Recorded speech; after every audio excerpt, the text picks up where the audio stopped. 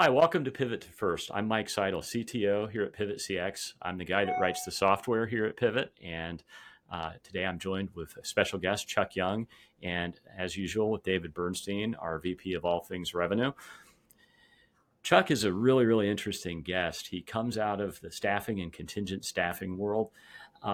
He's recently launched his own company, and I'm very, very excited to learn a little more about what he's doing because it looks pretty exciting. He's the founder of Talent Agility X. Chuck, welcome. Thank you, Mike. Thank you, David, for having me. Great that you have you here. Yes. Great to have you here. Yeah. So, Chuck, tell us about Talent Agility X. What's it all about, and what got you to start it? What drove you to go do such a crazy thing as start your own company? Well, I always say that the only teacher is experience, which I'm sure you guys know well, being in software. We can talk about things, we can see products or services, but unless we live them, we really don't know what it's like. And, I've been working with software platforms, talent platforms now for 9 years, and I've aggregated freelancer platforms, and I always wanted to understand what it's like to be independent. So I wanted to feel like that, so I consult, and what I would like to do is provide objective truths instead of subjective pitches. Buyers are typically not super educated, and from that perspective, they buy things that they don't understand. And what I do is offer consulting services to buyers of staffing companies, digital platforms, VMSs, and try and help them understand their product market fit and bring more truth so we can elevate the whole talent experience in general. Wow, Chuck, that's a real problem out there. It's really funny you bring up people buying things they don't understand. We've been working with a potential client for the last few weeks, and the way they're finding budget for our product, I kid you not, is they're just going to cancel the contract on a few things that they don't use, that they didn't understand what to do with after they bought it. It's such a truth that, I come from the contingent world mostly. I've worked on the perm side where their procurement has no budgets, right? So the first answer you get when you try and sell them something is, hey, I don't have a budget. So what they've done is created a bunch of success-based products, which is a terrible way to get investment from a business. So, and typically buyers, don't go to school to acquire talent. Maybe HR people do, but HR is not talent acquisition. And so the understanding and the awareness of what talent experiences in life, from a process, from engagement with a recruiter, through getting a declination letter, they just don't understand that. And so when you go and sell them something, how can they understand the value of a product or what a talent experiences in that product without actually doing it themselves? I can see that. So one other thing that I thought was really interesting is before we decided to have you on and everything, I looked through your profile and I see meditation and breathing facilitator. Tell us a little bit about that. You've been doing that for like 9 years. Yeah, so thank you for asking. I've actually my personal practice is much longer, but I started teaching my friends about 10 years ago, and then started running classes. But, we have a problem today. So as product people, what is the biggest problem today is mental health, right? Because people are inundated with information, especially since, the advent of smartphones in 2008. People are poisoning themselves with information. And what you hear and read is much more important than what you eat because it can poison you. And so in today's world, we take no time to stop. If you go back 100 years, if you go to work, you work in the field, you come home, there would be no power maybe, you go to bed, and the mind would have time to integrate all that it had experienced. So there was 50% activity, 50% stillness. Mm-hmm. Today, we know people are looking at their phones, laying in bed, and so it's typically about 90% mental activity, and that creates neurosis. So as a product person, we know that the biggest problem that we're seeing is mental health, and it'll only get more pervasive. So I thought, one, I experienced that running a staffing business. I was experiencing anxiety from working too much. And so I started diving into conscious breathing, which really blew my mind. And then obviously meditation on the back end of that. So anybody suffering from mental activity and anxiety, stress, the conscious connected breath is a way that can really fix things very quickly and is a powerful tool and technology that's pretty ancient. Interesting. I've never tried it, but everything you're saying about the way life is right now, especially with mobile phones and just the constant amount of distraction and ideas being pushed to people, that's a real problem. It really is. So, kind of hats off to you for really doing something about it. Thank you. So, kind of move. The breath is command line to the brain, right? So, Okay, I never thought of it that way, but yeah, it makes sense. so if you want to hack the brain, the breath is an autonomic response, and it's also something that you can control. You breathe, right?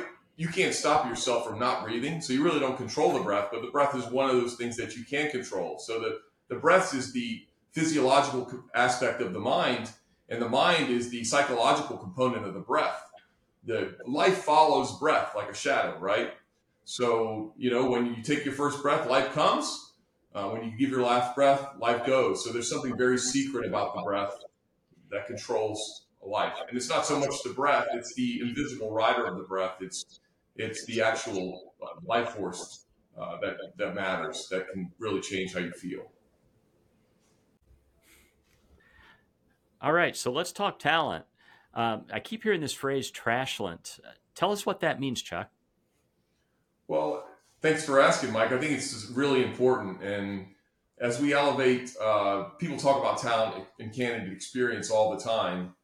When you really look at the reality of candidate experience, whether it's on full-time process, whether it's a full-time worker or a contingent worker or contractor, talent is typically discarded. And I love to use the analogy as, 20 years ago, I had one trash can. I just threw everything in that trash can and that was fine. And I took it out. But then we implemented recycling, right? And then probably 60 or 70% of my trash went into recycling. It was just about consciousness, right? Hey, we're using a recycling bin. And all of a sudden we realize the value of what we're throwing away. And the reality is in the hiring processes, we haven't gotten to that point yet, whether that's a redeployment, whether that's job out placement. We're just not there yet. And I just wanted to bring more light to that and say, hey, right now, we're treating our trash like we did 20 years ago, and we need to get to a point of consciousness with talent that we're really saving, because companies spend millions of dollars hiring talent, paying agency fees, when the reality is they're like a bucket with a bunch of holes in it that just leaks talent, beautiful talent all the time. And we're just not there yet from any systems or process perspective. Chuck, that's super relevant that you brought that up, because we're seeing this in our right now the clients that we're starting to work with, and David probably can jump in on this, but we're seeing an awful lot of interest on how do we take these people that maybe worked for us seasonally last year, worked for us during the spring season, how do we get them back in for the fall, or and that kind of thing. And it's amazing to me how difficult re-engaging talent is for a lot of companies. Yeah, and the funny part is it's not that hard to do, but companies aren't doing it. And so if we want to re-engage talent, first thing we need is a place to meet them, right? So whether that's a talent pool, whether that's a platform, and so I need to have a place to engage that talent, and then I need a place to offer them work. And I've seen successful redeployment programs, claims adjusters for insurance companies, very specific needs. So we're starting to see companies ask that question, but in order to re-engage talent, you have to engage talent in the first place. And the reality is engagement happens through the talent acquisition at hire, but as soon as they get hired or they don't get hired, talent is forgotten. And that's where all the waste is. That's really true. I mean, we see that day in and day out. One of the things that drives a lot of people to our product is that they have amassed. We have a client that has amassed over 300,000 candidates in their ATS, and they couldn't go, hey, I just want to get a message out to all the people that applied for, a nurse position last year. It was really hard for them to do that, and it shouldn't have been. I mean, it's like almost a fundamental organization level thing that if you you have to do a little planning in order to do any kind of re-engagement. And the other thing I think people forget is that all of this, no matter if you hire 1,000 people or one person, every one of those people that you hire or you interact with, that person is actually it's a real person out there. And if we don't communicate with them, there is no relationship. Yeah, it's so true. So one, you can talk about the ATS. Like when I consult with companies, there's three types of talent, right? There's the talent that you know. Those are the people in the ATS. Those are your payrollees. Those are your interns. Those are your seasonal workers. There's the people that know you. Those are the people Mm-hmm. that are going to your career sites and applying. Those are your referrals. And then there's the people that you find, right? Those are the people you go out and seek on job boards. And so those are the typical pockets. And the first thing you want to go to a customer and say is, hey, um, you know the people that know you, and they typically don't. And I'm not just talking about direct buyers, even staffing agencies where their actual product is people. They can't even go into their own systems and find talent. Their recruiters typically go reactive and go to the people you find. So this is a pervasive problem, even with people that use talent as a product. So we've got a long way to go, but we start having this conversation and we start to solve small problems like redeployment of seasonal workers or a specific skill set, and then we can build on that. But we need to start thinking about the whole life cycle of a talent's experience, not just where they apply, because it's a shame. It's a shame that companies pay a lot of money for talent when they have them all sitting in their database, right? Yeah. I'm talking with one of our customers right now who has I won't say the number because it's a gross number, but literally thousands of people in their Indeed inbox that they've never gotten in touch with. People people that know them, that have expressed interest in them, that they just were not able to build an initial relationship with. So now they have an aged population of people that wanted to know them at a certain point, but they fell by the wayside. So again, another form of how talent ended up in the trash bin, right? Just neglected and overlooked, for example, right? Um, we're talking with, I have another conversation going where folks are saying, there's a whole bunch of interest from our alumni. Right? How do we get people who boomerang back? Right? There's all these populations that people are beginning to wake up and realize they could, connect with, but then they're still scratching their heads on how do you do it. I think you kind of labeled a great thing. You got to have a place to engage them from, right?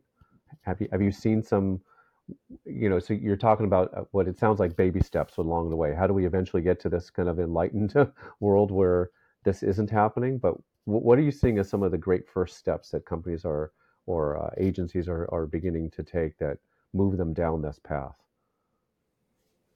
Yeah. Great question, David. And it's a pervasive problem for everyone.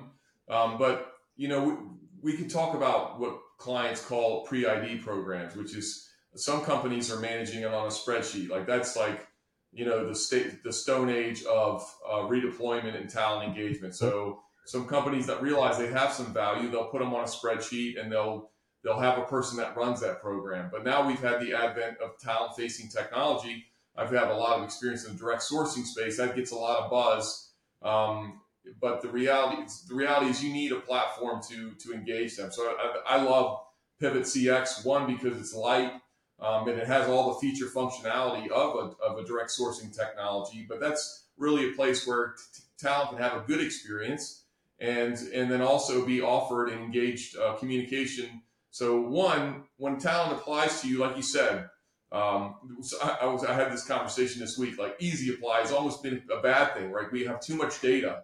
So if I put a job posting out there, especially on a downturn of the economy, I'm going to get 200 candidates. As a recruiter, I can't even respond to that. Right. So if I don't have the appropriate platform, if I'm just using an external job board or LinkedIn, I've immediately got a workflow problem. So one is setting up the proper architecture for this sort of concept. For a talent experience concept, right? And then two is, and then that requires, identifying the talent population. So if you say, you go to a company and say, hey, one ATS is, I migrated 6 million profiles from one client into a talent platform, right? As big as that.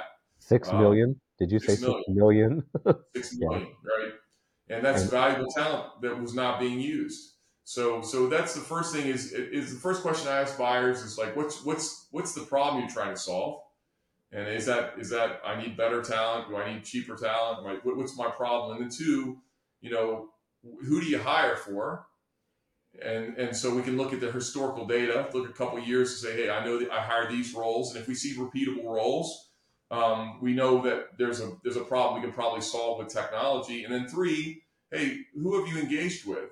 And so we can look at the populations that we can match the actual demand to what's in their data set. And so that's a starting point. And then from there, you have you can set up a talent platform or talent pools that have those associated skill sets that they support, and then you go forward from there. And then you have to service those platforms as well. You can't. This whole concept that technology is going to solve this problem is a fallacy.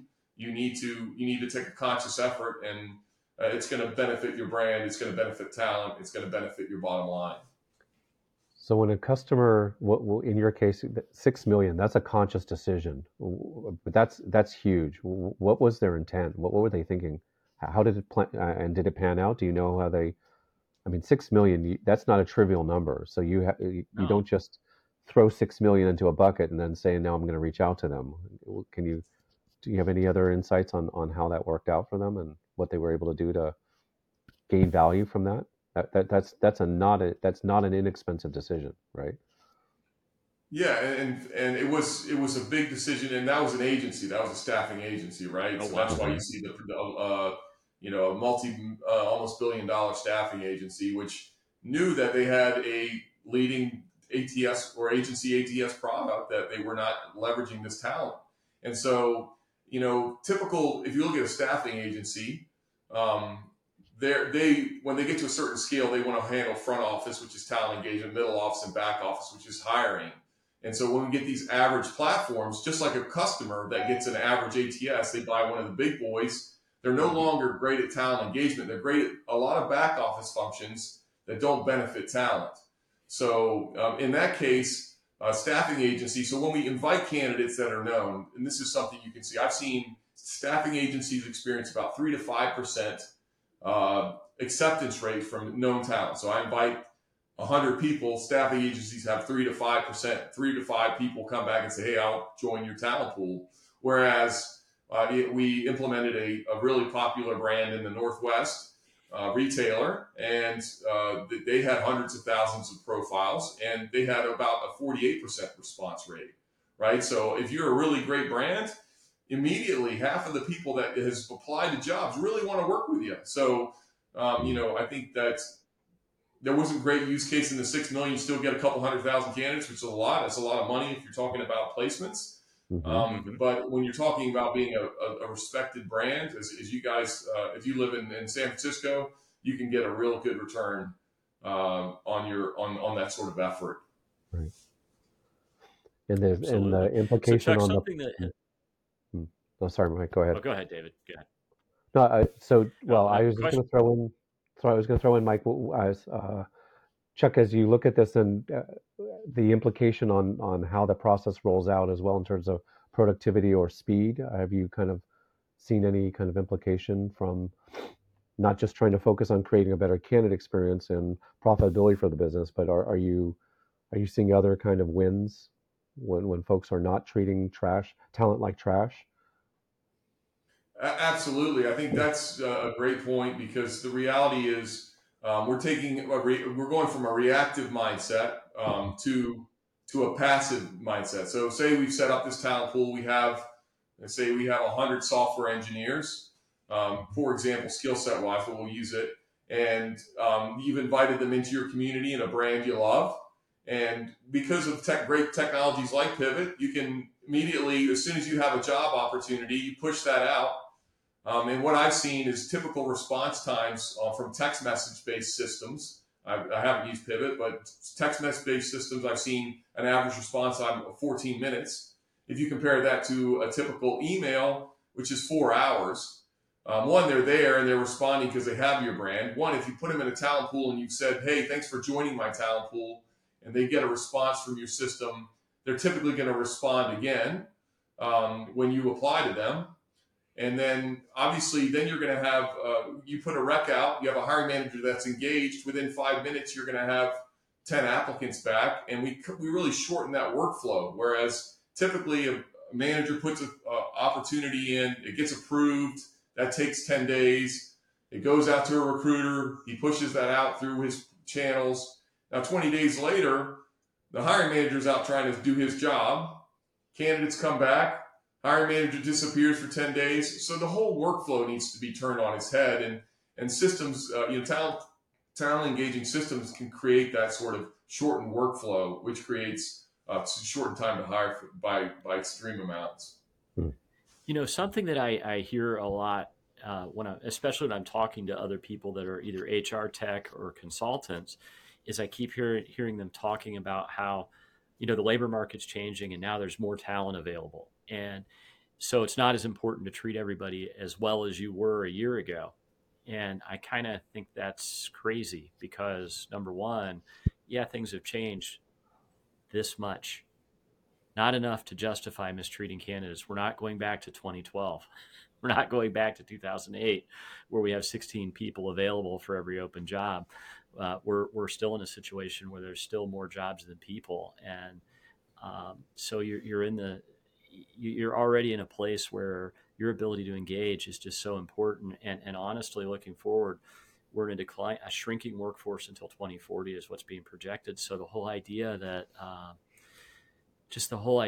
not engaging and not using that investment you've made in building these talent pools, it's not only wasteful, it may actually be a real competitive disadvantage for your company. What are your thoughts on that, Chuck? It's so true. I think first off, when things turn bad, there's a lot of fake jobs out there, right? And there's a lot of people that feel bad, so they don't want to get back to you. And budgets are frozen and hiring decisions get wobbly. But I think in general, the beautiful thing is that we're taking small steps forward. So I think, you're going to see more ghosting, which is a big problem. You see less value in talent today is because people are typically reactionary. Hiring managers are reactionary. They are. But consciousness is a continuum. So as we continue to educate, as we're having this podcast today, and we keep banging on the point and systems are being implemented, I think we take steps towards a better future. I just think it's going to take a while for us to get to a point where we have total talent consciousness. Like you said, people buy painkillers, not supplements, right? And when they're not in pain, they're not buying. And that's just the reality of human experience.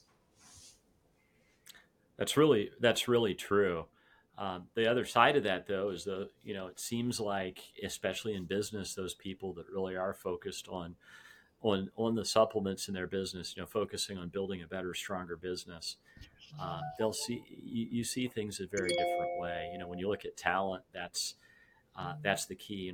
If you're in a kind of business where your revenue is dependent on people delivering service, you have to look at that as a strategic asset. If you're in a business, you mentioned retail. If you're in a business where customer service has a big effect on sales, people are a really valuable asset, and that's not just lip service. It's just really hard for people that are working in the. If I'm a manager on the floor at a store, it's really hard to think about talent in the heat of the moment when we're dealing with restocking end caps.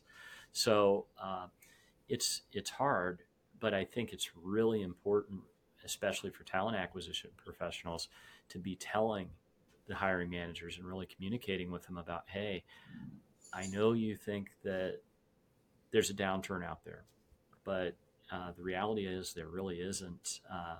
There's a short-term downturn that will very quickly turn into the Christmas season hiring spree. And all those people that we just said no to or we just ghosted aren't going to be available for us to hire when we need them. I think you speak to talent consciousness, right? If we're talking about the best companies are aware that talent is their most important asset, and through this they'll become stronger. I have companies that I'm consulting with right now that are trying to acquire talent consciously, right? Because they know that this is a time where they can buy the best talents. Just like when we have a depression, the smart ones go out and buy all the property because it's cheap.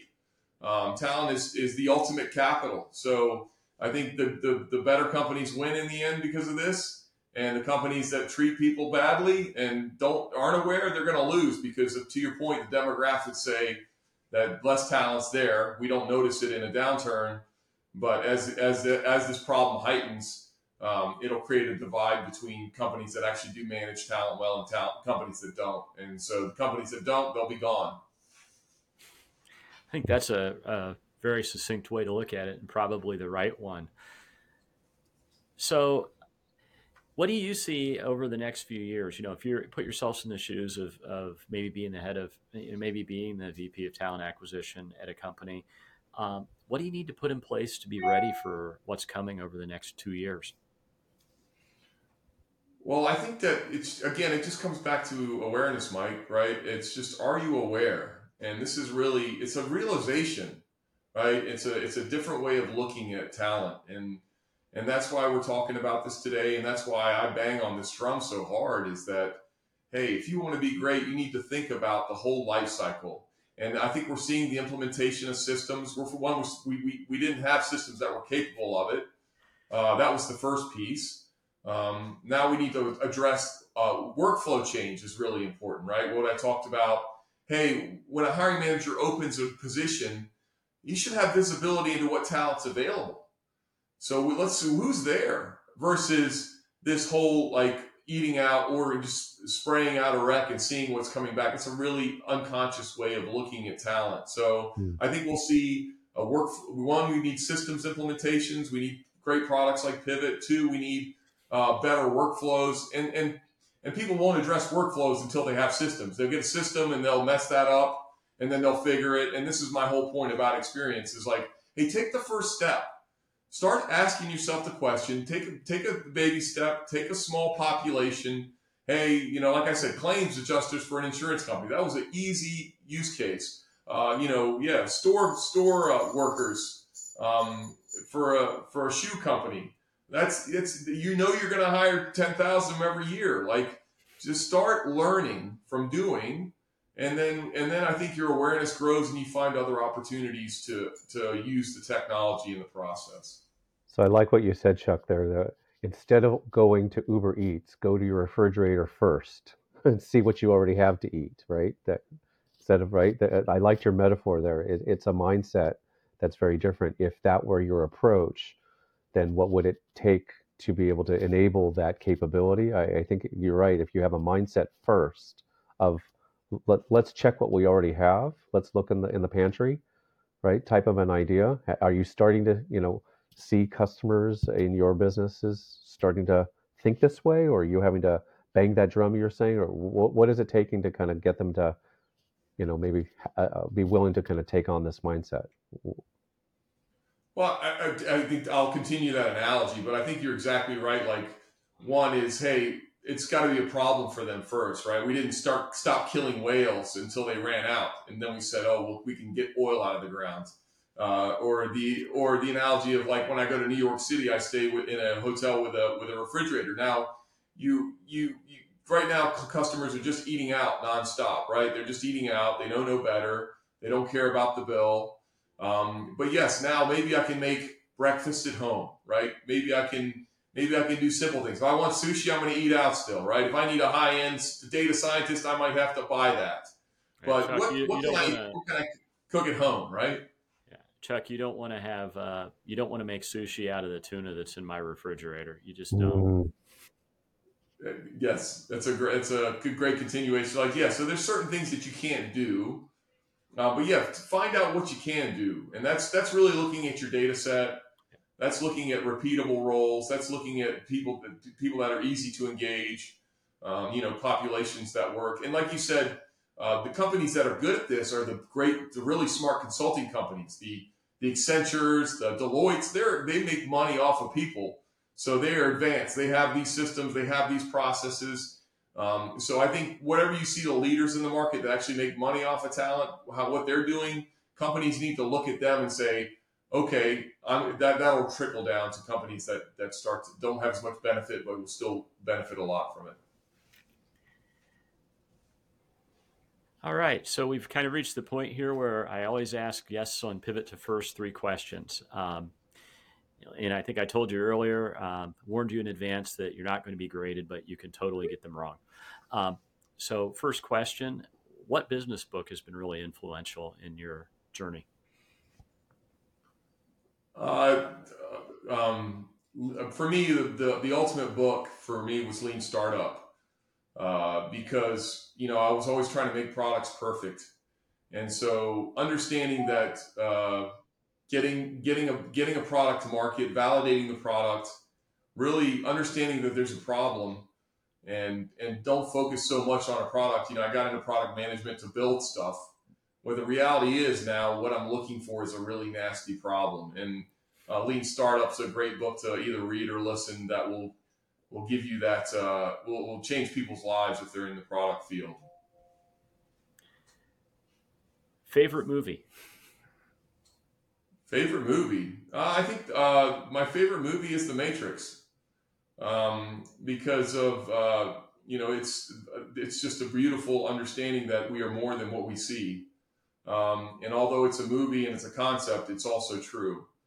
So that movie changed my life as well, much like Lean Startup. And the sequels didn't do as well for me, but the first one was fantastic at the time.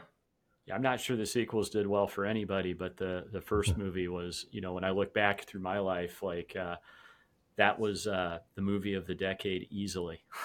Yeah, I For the always like Yeah, decade that it was the in. red pill, blue pill, take of choice, right? It directs your path. Yeah, good message, right? I I think think everybody that, liked that movie except people whose last name was Anderson. Right. that that's exactly right. So, final question: is there anything that we should have asked you that we didn't? And by the way, this is a really good chance to talk a little bit about how to get a hold of yourself and how to, how who should really talk to you about consulting with you. Well, thank you, Mike, for having me, and David. I really appreciate it. I love talking about this problem. Right, we're at the precipice. We're in the stone ages of talent consciousness, and people like you are leading the way, building products that make it easier for companies to implement systems like that. So I'll say is, I'm objective about products. All I want to do is make sure that companies are doing the best things they can to raise the talent experience for the better of all people. Easier for people to get jobs. But if you're wondering about a talent strategy, I've pretty much seen it all, and I would love to talk to you. So you can find me on LinkedIn. And I don't take referral fees from anybody, because I like to tell people the truth about my experience with products or services. So if you want an objective answer about something, I'll give you a fool's perspective. Chuck, thanks so much for spending time with us here today. To everybody watching, have a great afternoon, and